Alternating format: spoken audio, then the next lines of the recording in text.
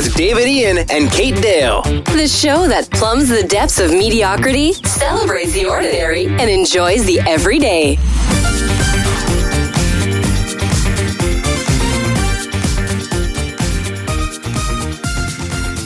Hello and welcome to Media Gay, the podcast, where we cast our eyes upon a sea of ordinariness and pluck out things that we think ought to be celebrated a little bit more.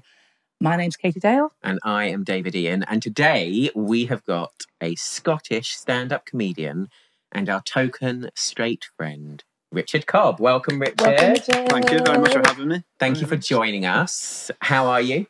Wonderful, thanks. Yeah, good. So it's got a little bit lost in this building, but yeah, no, it's... Yes, it's a bit of a maze, isn't it? We got here in the end, so... Good. Okay, so tell us a bit about you. Yeah, I guess stand-up. So obviously met at probably a couple of weeks ago At some gigs. at a lovely venue. And, A gig that you enjoyed. Yeah, and it definitely doesn't feature in any of my stand-up sets. A very successful one. And I've been doing stand-up for about a year. Moved to London probably 2 months before lockdown, which was wonderful timing. I also left my car in Edinburgh, so that was also wonderful timing for just coming down here and just being like, oh, this is nice. And yeah, that's... And you're getting married real soon, 5 weeks. 5 weeks, yeah. So that's exciting. Obviously, very exciting. I don't know when this is going to go out. Hopefully, the wedding has happened. It's a bit awkward if there's been a jilting, won't it? Yeah, we'll have to do a re-editing. Yeah, it'll be fine. It's all going good. Yeah, the planning's going well. So have you enjoyed the planning? I have. It's been really good for the stand-up material. How involved in the planning have you been? Well, I don't know how much I can divulge, but I've been involved in the latter stages of it. So I guess when it's been like, so this is what we're going with, and I was like, all right, okay. I think my mum asked me what time it was happening, and I was like, 2-ish, and I think it's 1. It could be half 1. Right, so your mum might miss it. Yeah. Well, Richard could miss it at that rate. Yeah, but no, I think I've been pretty I think it's quite a stereotypical male thing to sort what of be I'm hearing a bit is that you're a mediocre wedding planner. That's what I'm hearing. Yeah, I guess.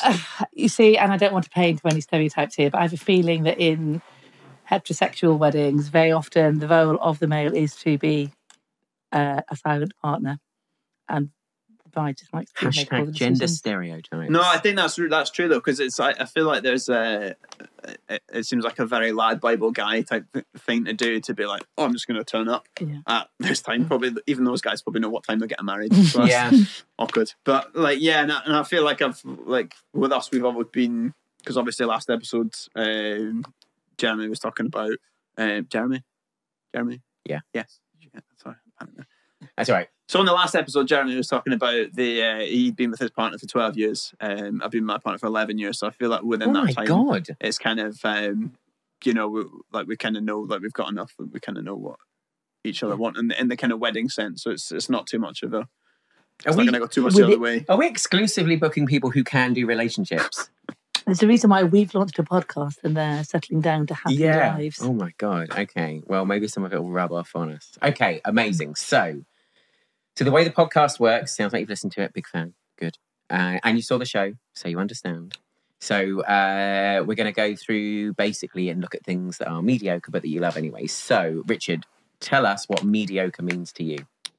Mediocre. So I guess as well with the research of the last episode of Jeremy saying that he Googled it, I listened to that bit and thought, I'm going to have to panic. I just can't believe how well prepared everyone is. We just stumble in here and I just woke up here this morning. I feel like for me, it's kind of a lot of the mediocrity, I guess, like from that, a lot of it's, I guess, self-contained. So for me, like, I feel if I read up on what is mediocre, I feel like a lot of that I kind of like reflect back on myself. So not in a kind of like feel sorry for me sort of sense, but in a kind of, I feel like quite a lot of the stuff I do is pretty mediocre. So I feel like I can relate to it quite well, just in the sense of that I don't like stuff that I would think is mediocre. Other people who could be like, oh, that's actually pretty good or pretty interesting. Whereas I get quite sort of inward and think like, oh, shit, like nobody's interested in that. See, I find this really interesting because I sort of thought, I feel like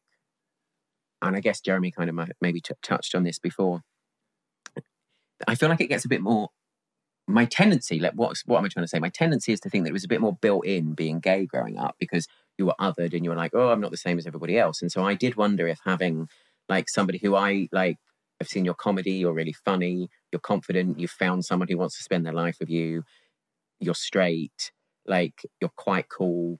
So to my mind, there's something, I don't know, he's going to come at mediocre from another angle, but it turns out that you feel mediocre as well. That kind of just blows my mind.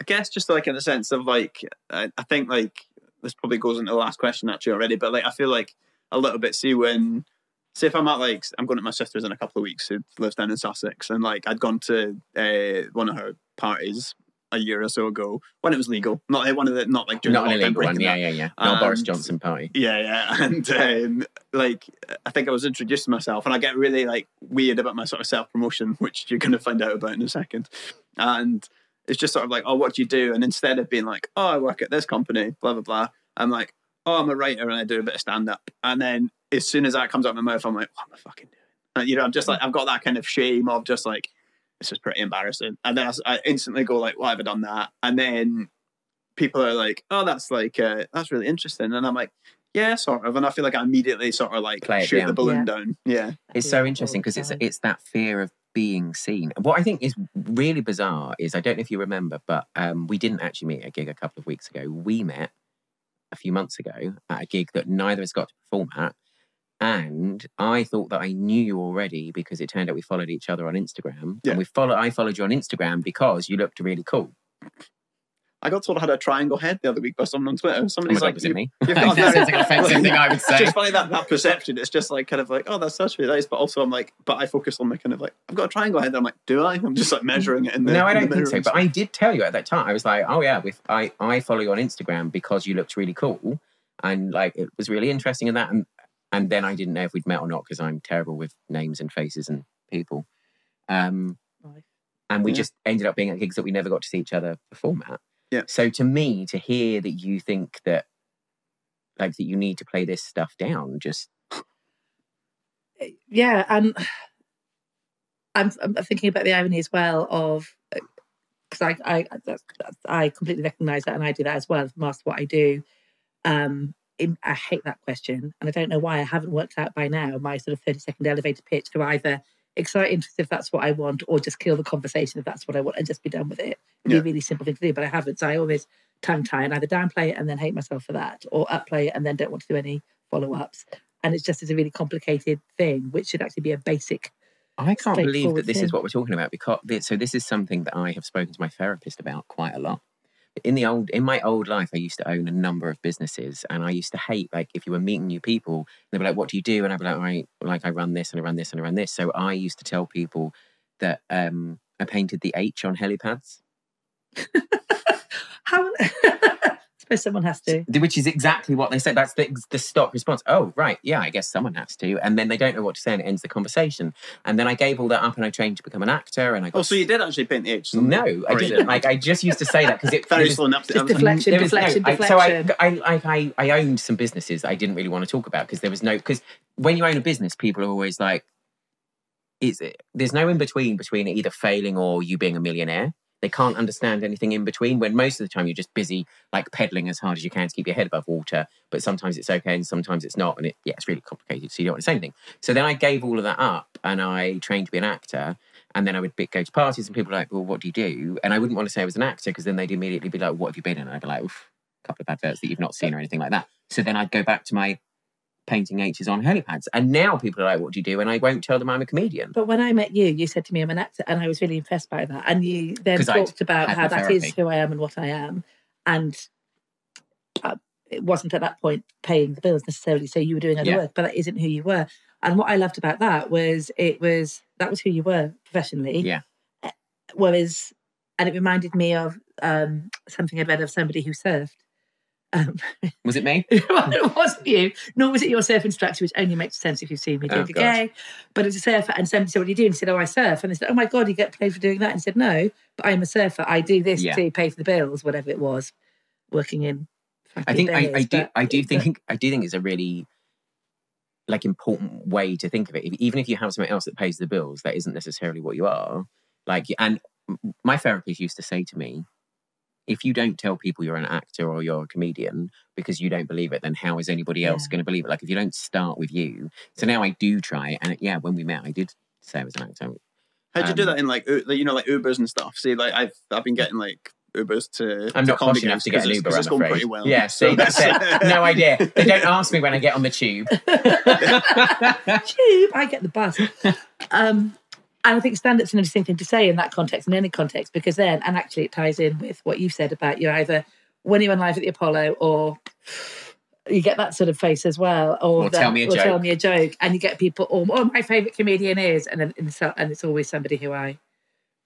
To be fair, as an actor, what you mainly get is, you'd be brilliant in EastEnders, to go back to Jeremy. Why don't you get your agent to call EastEnders and get you in there? And you're like, Doctor Who. You know, I hadn't thought of that until you mentioned that, you know. Didn't realise it'd be. Do you get a lot of Doctor Who, Richard? Do I? Yeah. I do actually, yeah. No, you said that, yeah. That's, a lot of David Tennant, or like the previous one. Somebody said that. I think the first time I got that in London was in a kebab shop in Putney. Someone was like, it's Doctor Who. So I got a photo and I was like, and I'm also like, this is killing me inside slightly. Did you get a free kebab out of it? No, it wasn't even like, it was somebody in the queue. So, no. You're on that wall there now, probably. I know. You should have signed it. So did you tell us what mediocre was, or did you just... I think we just interrupted. Sort of skipped around it. I think we just spoke over you. I gave a very mediocre response, so that maybe... That seems on brand. Yeah. Okay, so yeah. I didn't know, because you said skipped around it, but the other thing I was going to say is I find it, given sort of all the insecurity that we've all just expressed around that, the fact that we've all decided to go and do stand-up is utterly ridiculous, because it is, in the context of that, because it is one of the... Well, I shouldn't say it's one of the most, it's other exposing things. It is exposing, it is vulnerable. You are putting, someone said this to me every time, even if it's just a 5-minute in an open mic night, you are putting how you feel about yourself, at least that night, in the hands of a potentially indifferent, quite likely different audience. Yeah. And we do that time and time and time and time again. And I don't really know where I'm going with that. It's not really a question. It's just the why we do with that when we feel mediocre about ourselves. Or externally, someone looking at us and say, God, you must really love yourself to do that. Whereas actually it's the opposite. It's because we don't. I think a lot of it is that you need neediness, the validation from other people, isn't it? I think for me it was filling a gap from I used to do music, which is like another. I'm like, oh God, kill myself. But like, cut that bit out. Anyway, sorry, I'm genuinely not depressed. So this is another thing I was going to say about because a lot of stand up, it's like the first gig I did. People are like, oh, what are you doing it for? I was like, to be on stage basically, and then there was a lot of kind of going around the big 18-room open mic and stuff, and they're like, oh, this is what I've got, and this is what I've got and stuff, and instantly from the off as well, I'm like, should I have another reason to do stand up other than for me it was filling that void of having done music and kind of wanting that sort of shameless stage time. So I was like, I don't really I went to solo music, and I'm like, I don't really like the sound of this. So I thought if I just get rid of the guitar and then just do that kind of audience interaction, then I'm like, at least that way you get that dopamine hit of kind of you're in front of people. Don't know what you mean. No idea. Still hoping for my dopamine hit. And so, can we ask about the music then, or do you not want to? You don't.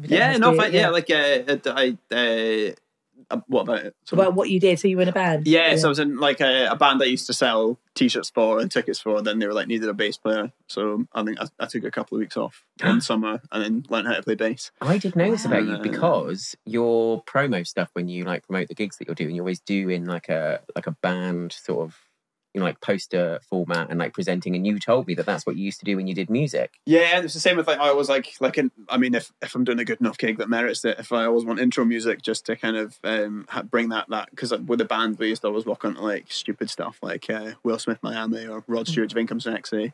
Hot Chocolate, I played that the day that he died. Hugh Sexy thing, and it didn't go down that well. But anyway, that I love that whole kind of theatrical side to it, and that kind of dimming the lights and walking on and stuff like that. And what was the name of your band, and what sort of music was it? They were called Quiet as a Mouse. Still are.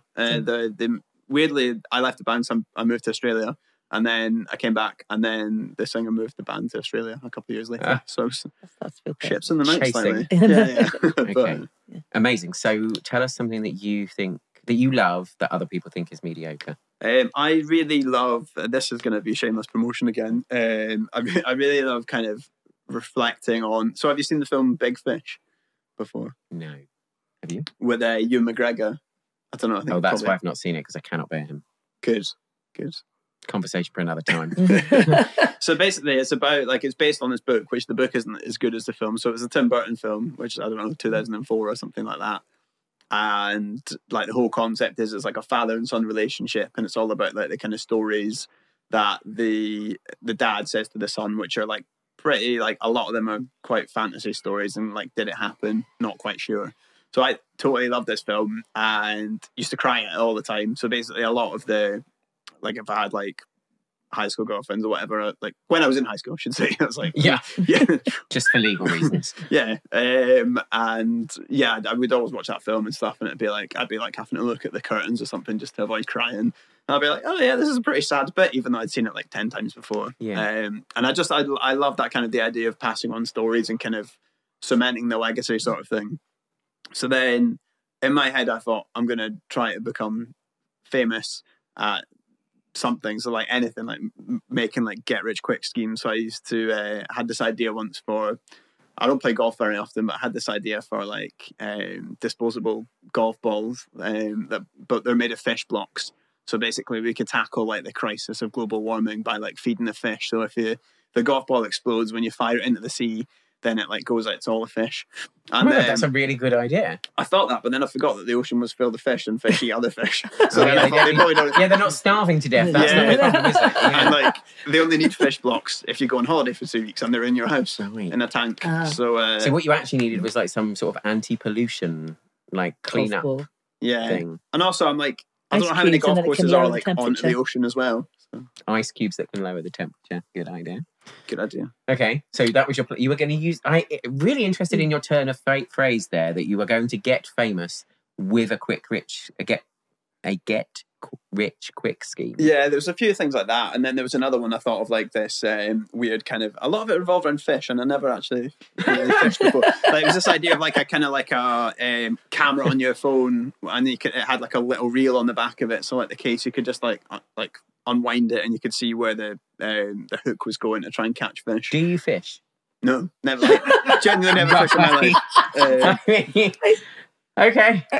And I think it must have been linked. So basically, like when I lived in Sydney, I had like the view over like the harbour and stuff like that. So I kept often looking at the window, and a lot of what I could see was water. So I just probably kept thinking of ideas of how I could not be in the office. And I never actually saw anyone fishing from the office either. Anyway, beside the point. Media. Oh yeah. So basically, one day I started writing a book on my phone because I love the idea, like Big Fish, of sort of kind of. I guess like keeping the stories alive. So a lot of like people like back then were like mad into the Facebook and stuff like that, and it was all about like making a big deal about their life and how everything was great. And I just kept thinking that was really disposable. So I thought instead I'm going to write a book. So I wrote the whole book on my phone, and then had it in the sense of, because I wasn't famous at that point, I thought if I do an autobiography as if I was famous, based on my life, then I thought that could be a get rich quick scheme as well. But I guess the mediocre side of it is that I haven't really done an awful lot to merit one. So I guess from that, like a lot of people I've spoken to are like, "What's it about?" And I'm like, "Oh, me." And then they're like, "What do you do?" And I was like, "Oh, just I've got a fly in my face." Just like, yeah, just live, you know. So it's yeah. Have you brought it with you? I brought 4 of them with me, so I got distracted, as is probably clear for anyone listening. Yeah. So I don't know. Does this count as mediocre? Because I guess because they are quite sort of mediocre stories in the sense that they're every day. So it's sort of like, is this worth writing down? So hang on. The 4 books are your autobiography. You have 4 volumes of your autobiography. Well, what happened? It meant to be 1. So the plan was initially, this is going to be very hard to edit. But anyway, the plan was at the end of the book, I was going to propose to my girlfriend, and it was going to be this big thing. But then it took me too long to write the book, so I ended up. She wasn't going to hang around and wait. I realised as well, because I was quite keen for the book to come out. This is maybe another thing that like I don't actually read that much myself, so I sort of think if I make them shorter books, like 150 pages, then people are more like casual readers, and more likely to sort of just Dickensian actually with the serial. That's and also I thought I'd get 4 times the money from the one book, which didn't really materialise when nobody bought after the first book. But anyway, so essentially it was first book, which was Richard Cobb Part 1, The Easier to Digest Years. What, you cute. I presume that's you. Otherwise I'm just saying and that then everyone so sounds cute. so for like basically, I signed the top of it when I was. I was just 7, noticing that. because I thought I was going to be a famous footballer that played for Hearts. So this is the photo. I don't know if they'll be able to see that on the camera, but this photo you signed ahead of being a celebrity. Age, but actually no, I was probably like 9 or 10 actually at the time, I guess, and posed as if I just signed for the football club, and signed it because I thought I'd be quite famous one day. I love this on the back. He hopes you enjoy these memoirs, but not too much, because the more people that buy this book, the more of a nightmare his tax return will be. Yeah. Still haven't done one. I don't know if that. I'll divulge that. But so basically, that happened, the first book, and then that was up to about the age of 18. And then I used to do this weird thing, which was going to be my topic of mediocrity, of really love advent calendars.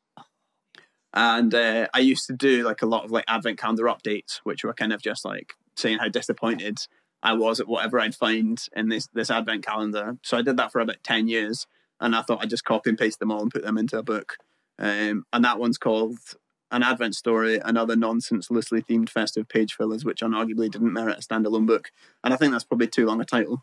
But I mean, okay. How many of these have you sold? Off officially, or I mean, whatever you want. I think 250 of the first one, and then I've sold about 7 combined of the other 3. 250. Yeah.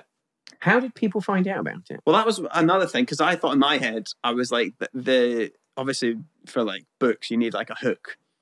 Much like a phone app that you go fishing. Yeah, that you go fishing. Yeah, and I thought the hook was that I wasn't famous, but I was writing it as if I was famous. But then it turns out when you're trying to promote a book about not being famous, nobody really wants it on account of the fact they don't know who you are. And I hadn't really thought that through at the writing point. But yeah. So how did they find out? I'm looking at this, pretending I can actually read it without my glasses on. Yeah.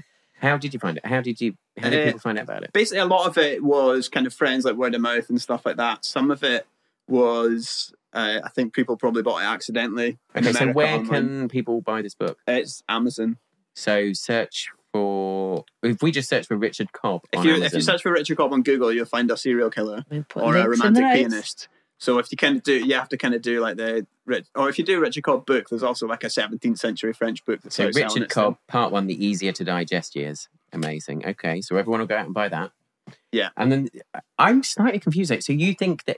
So you love these, but everyone else thinks they're mediocre? I think the concept of because I don't feel like, even like a lot of celebrities are like, say, whenever they bring a book out, they're like, I don't think I've done a lot because I'm only aged like 30 or something. So I see a lot about people being like, you need to justify a reason for doing something. So you need to have done something big. Like you need to be like a big celebrity to have written something. Whereas I'm kind of just writing about the day-to-day. You're talking to 2 people who have launched a podcast for no reason other than they like to hear themselves talk. And I was just thinking about in an earlier episode when we were talking about soap operas and EastEnders in particular, and about the joy of soaps, that sort of soap is the everyday and the mundanity of it all in the details. And actually, I think there was something quite nice about somebody else's ordinary life. And I know we're really early into doing these podcasts, but what I'm already learning from talking to people is when you have proper conversations, actually have a conversation rather than just talking at somebody, Kate, everyone has so much more interesting going on with them that there is no such thing as mundane. We can't say there's no such thing as mediocre, because then we've completely destroyed the entire concept. True. And we have to stop, and I'm not ready to do that. You've got 2 more books.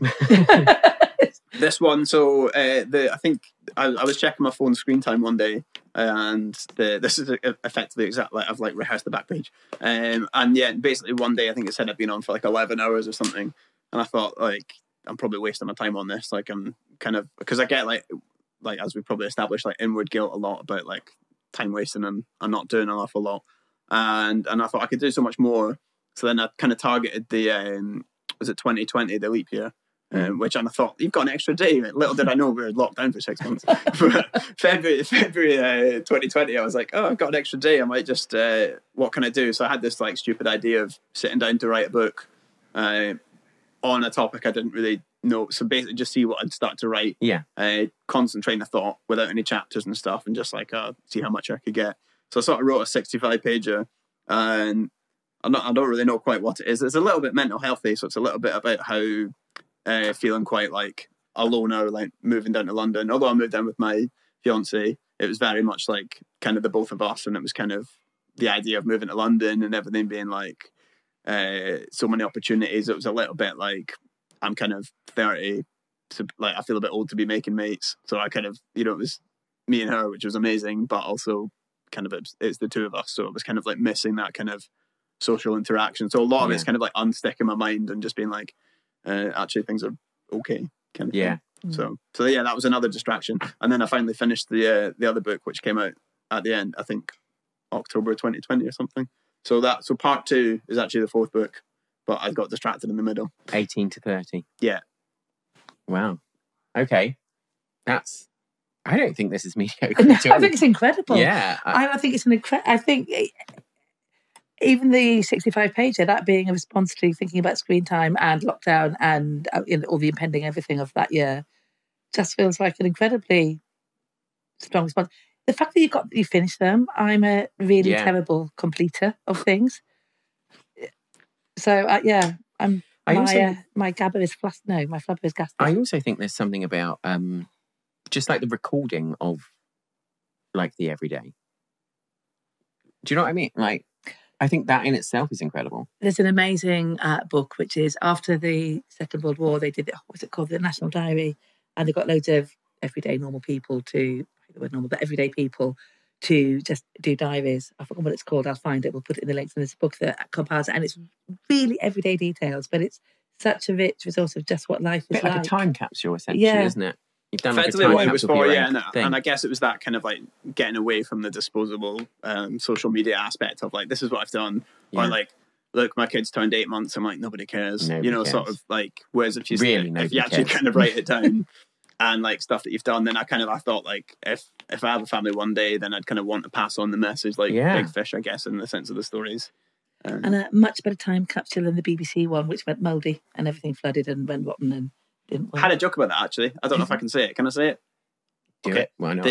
So like Philip Schofield had opened I had to edit this out of my Edinburgh set, but Philip Schofield opened the time capsule. Yeah. I remember. I was like, why is he asking if he can say it now? I remember why. Yeah, and then they'd open it on this morning, and the headline, I think, on the Mail Online was Philip's devastated as he opens the time capsule and just finds out lots of like sludge and stuff inside. And it was all the article about how devastated he was. And I said, at least now he knows how his wife felt when he found that box at the back of his closet he kept there since the 1980s. It's a gay joke, folks. Yeah. Feel free to collab. No, it's good. It's good. Okay, so wrapping it up. And I guess I was going to say get personal. I feel we've already gone there, but what feels mediocre about you? I think for that, like, I think I've got that kind of probably established. I think like that probably a lack of confidence. It's like sometimes it's like an overconfidence, but then it's like inwards, kind of like it's like introvert extrovert kind of thing, but it's kind of slightly confused a wee bit. So I kind of get, I don't know, as much as I kind of want a lot of attention from stuff, I often sort of reject it as well a wee bit. So say like weirdly, like when I was growing up and stuff, like probably like when I was getting a bit older, actually, like teens and stuff, if it was my birthday, I'd be like buzzing for it. But then on the day of my birthday, when I was getting presents and everything, I'd be like, oh my God, I feel terrible about this. Yeah. And I'd feel severely like, why is this happening for me? And but then I'd also be like feeling guilty about how I was portrayed. So I don't want to seem like I was disappointed by it. But then I'm also like trying to unscramble my brain and think, well, how do I appear to other people, even though inwards I'm like, oh, this shouldn't be happening. And I feel like for me, that's the biggest downfall. And like, I kind of overactive brain in the sense of wanting to write, wanting to do music and comedy, but then also like the first sign of like, I guess the imposter syndrome probably of just like, why am I doing this? And like, you know, like going to a gig and not wanting to seem like shit at it, but then also like kind of instantly think like not wanting to think, oh, I've done really well in that gig. It's kind of like there's a lot of overanalyzing that happens. So I think for me that's like a pretty exhausting. And I just find that so interesting because that is not how I imagine you to be at all. Like from seeing you on the outside, again, it brings me back to Brené Brown, who you can find online. She's this shame and vulnerability researcher, and she spoke about the fact that it's a lot of people, and she did it herself. You like manage and control where your work is and where you are, so like to prevent it becoming too big or prevent it getting out of hand, and not like let it live its natural life. Like I mean, you've got 4 books, but doesn't sound like you've got a website that that you can just go to and buy all of these. Do you even have them on like a link tree? I've got a link tree on my Twitter and stuff, but it's kind of. So when we were like, where do they buy these books? It's your Twitter account, right? Yeah. Not like, just Google my name. But you're doing that to control how much exposure there is to you, because it's too vulnerable to be seen. I even feel shame saying Amazon. I'm like, Amazon, like that. And then it's like, that's like the biggest place you could get it. Yeah, it's amazing. It's just that controlling of the vulnerability that it takes to be seen for who you really are and what you're really doing. And you should be massively proud. I'm going to order your books. Not all 4 of them. I'm going to order the 2 that are about you. Not like into my book. I might order out of a calendar. I quite like I'm just not going to. I know I won't read the other 2, but I will read about you and then freak you out with my knowledge. It's like my fiance's not actually read any of them. I've read out a lot of extracts, but I mean that was kind of the stumbling block at the end when I proposed. Spoiler alert. But then if she wasn't going to read, so was that how the proposal was? She would read the book and then get to the question, and that's when that was the idea. But then I was watching. We were watching Sunday Brunch one day, and Joel Dommett said at the end of his interview that he proposed to his girlfriend via a book, and then. Like we were sat next to each other, and she's like, "That's really sweet." I'm like, "He sounds like a dickhead." And then went to the bathroom and cried. But the difference is that she read his book, whereas if your fiance hasn't read your books, you'd be waiting for an answer. Yeah, but I mean, it'd be like you have to read this one. Exactly. I have so many opinions about elaborate. That would have been lovely, and I wish this had happened because I want this to have happened. But elaborate YouTube proposals and over orchestrated. That's a whole other episode. There you go. Well, Richard, thank you very much. This has been amazing. Yeah, very lovely. interesting. I might have to rewrite some of my jokes about straight white men, which is quite annoying because it's only one. Oh, okay. It's only one. I might just have to say it apart from Richard. He's then, the exception that proves the rule. So you've got your books to promote. Where can people find you online? Twitter and Instagram at the Richard Cobb. I started a late TikTok and it's not going down well, and I try and go on the platform and it stresses me out. So I've been in that. So Twitter and Instagram is the. So it was at the Richard Cobb. Yes. Amazing, great. Well, you can catch me on Instagram at Mr. David Ian, and me at Katie with an IE Esdale. Thank Katie you. Esdale.